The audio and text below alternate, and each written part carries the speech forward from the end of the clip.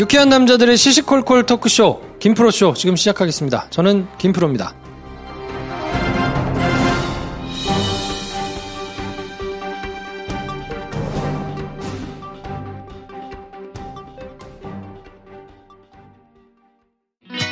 외우려고 하지 마세요. 네. 그래서 역사책 펴면 줄 치고 외우고 조금이라도 알면 아는 척하고 싶어하고 저 같은 전문가들 나와서 슬슬 틀리거든요. 사실 본질적인 게 아니에요. 그냥 편안하게 읽으시고 이게 오늘 우리한테 무슨 의미가 있지? 내용 기억할 필요 전혀 없거든요. 중요한 건 읽고 나서 얻는 본인의 상상력. 그렇죠. 그게 힘이거든요. 네. 그렇게 좀 읽기의 방식을 바꾸셔도 좋지 않을까. 네. 외우는 역사에서 이해하고 토론하는 역사로 심영환의 단박의 한국사 위즈덤 하우스.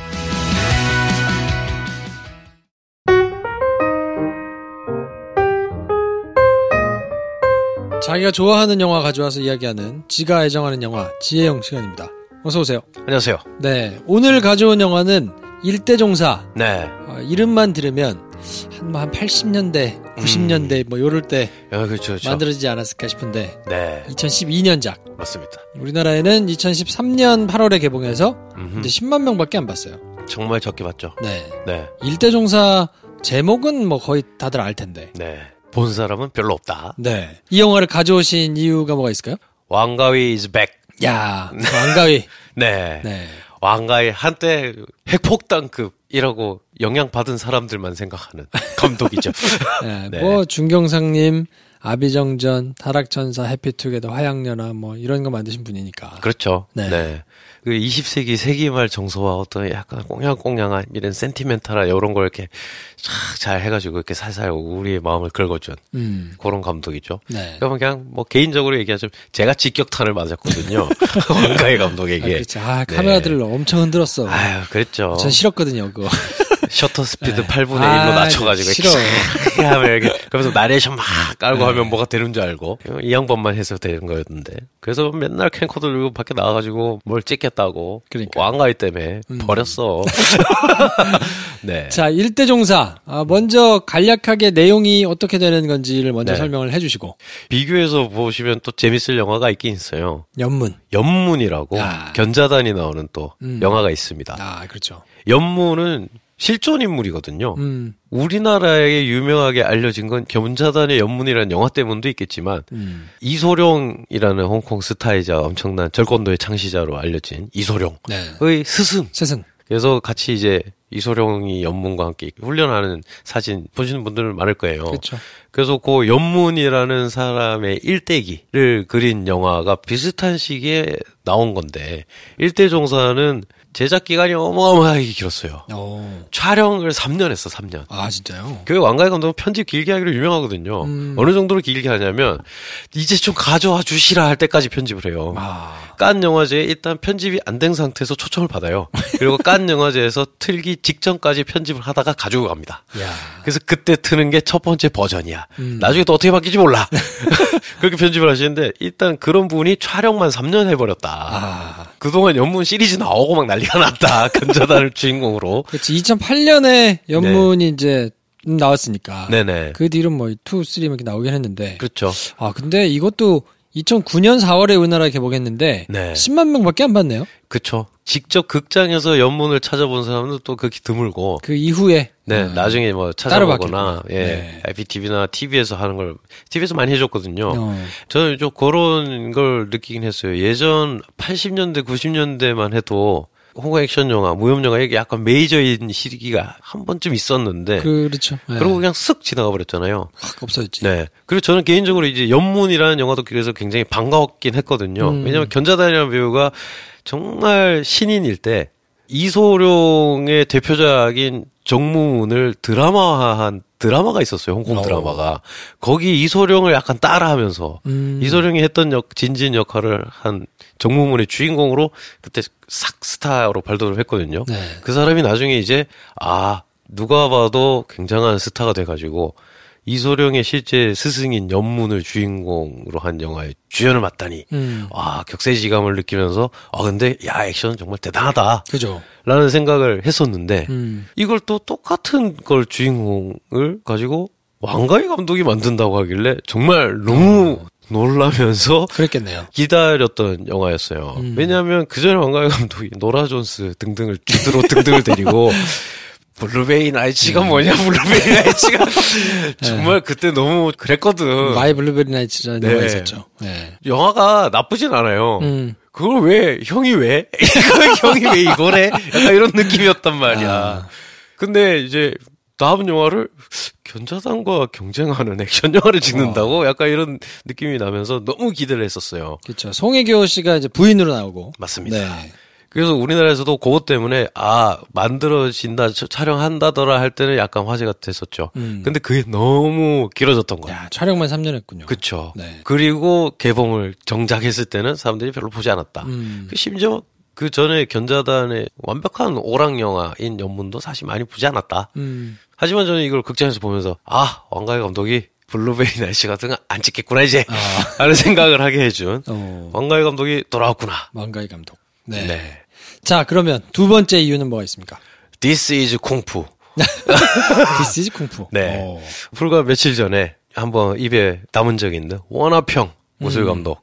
여전히 이 영화에 참여를 했거든요. 네. 근데 굉장히 진기한 장면이 나옵니다. 원화평이 출연합니다. 그래요? 사부로. 연문이 어릴 적 사부로 출연합니다. 그 원화평의 모습을 볼 수 있어요. 그리고 여기 무술 감독이 원화평이라고 해서 원화평 감독이 대단한 이 어떤 실력을 내가 목도한 거구나. 일대종사를 보고 그렇게 생각하시면 안 돼요. 원화평도 어려워하는 실제 중국 각지의 고수들이 나옵니다. 실제로. 그리고 얼마나 감나라 배나라 하면서 얼마나 숙제검사를 했을 거 아니야. 중국 각 지역의 온갖 전해져 내려오는 전수되고 있는 무술이 다 나오는데 그걸 어떻게 해야 가장 잘 보여줄 수 있다. 어떤 동작이 가장 정확한 동작이다를 보여주기 위한 영화 같아요.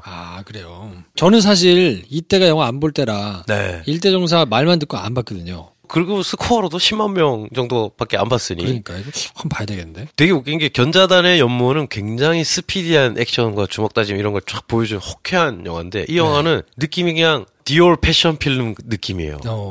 각각의 무술을 얘네가 어떻게 하는지 그 연무의 모습을 정말 가장 잘 아름답게 보여주기 위한 최고의 기술과 최고의 배우들이 모여가지고 그리고 정말로 그 무술의 고수들이 이 배우들을 진짜 몇 년 동안 드자비질을 하면서 하나하나 가르친 걸 니네가 이걸 제대로 안 찍으면 이 영화는 못 만들어질 거야. 이 압박감 속에 원화평이 눈치 보면서 무술 고문과 자문을 했던 양조위의 쿵푸 실력은 괜찮습니까? 그렇죠. 괜찮습니다. 깜짝 놀랄 만합니다. 그래요? 그리고 장쯔이는 워낙에 옛날부터 뭐 장혜명 감독 영화에 나올 때부터 중국의 웬만한 스타 배우들은 아크로바틱의 특장점이 있지 않습니까? 그렇지. 그 중에도 근데 제일 잘하는 애들을 딱 모아놓은 거예요. 그런데 얘네를 몇 년 동안 진짜 빡세게 가르친 거예요. 그래서 일례로 여기 장첸, 양조위, 장쯔이 등등 유명한 배우들이 많이 나오거든요. 뭐 그 중에 그냥 장첸 같은 경우는 3년 동안 그 태국권 고수로 나와요. 3년 배우고 우승했어. 그 정도로. 대회 우승해버렸어요. 그 정도로. 왜냐하면 진짜 1대1로 사사받은 거야. 그래서 하나하나 정말 최고의 튜터들에게 배운 거예요. 그래서 컷 한 다음에 왕가의 감독이 심지어 왕가의 감독이 정말 까다롭고 까칠하고 정말 예민하기로 둘째가라면 서러운 사람이거든요. 그래서 부에노스아이레스 같은 경우에는 장국이 형이 현장에서 도망가고 싶어 할 정도로 집요하게 찍는 그런 사람인데 왕가의 감독이 이번에는 컷 한 다음에 오케이를 외치기 전에 뒤를 돌아봤답니다. 8명의 사부들에게 일단 합격을 받아야 오케이인 거야. 진짜. 안 그러면 다시 찍어야 돼. 3년 걸렸습니다, 촬영이.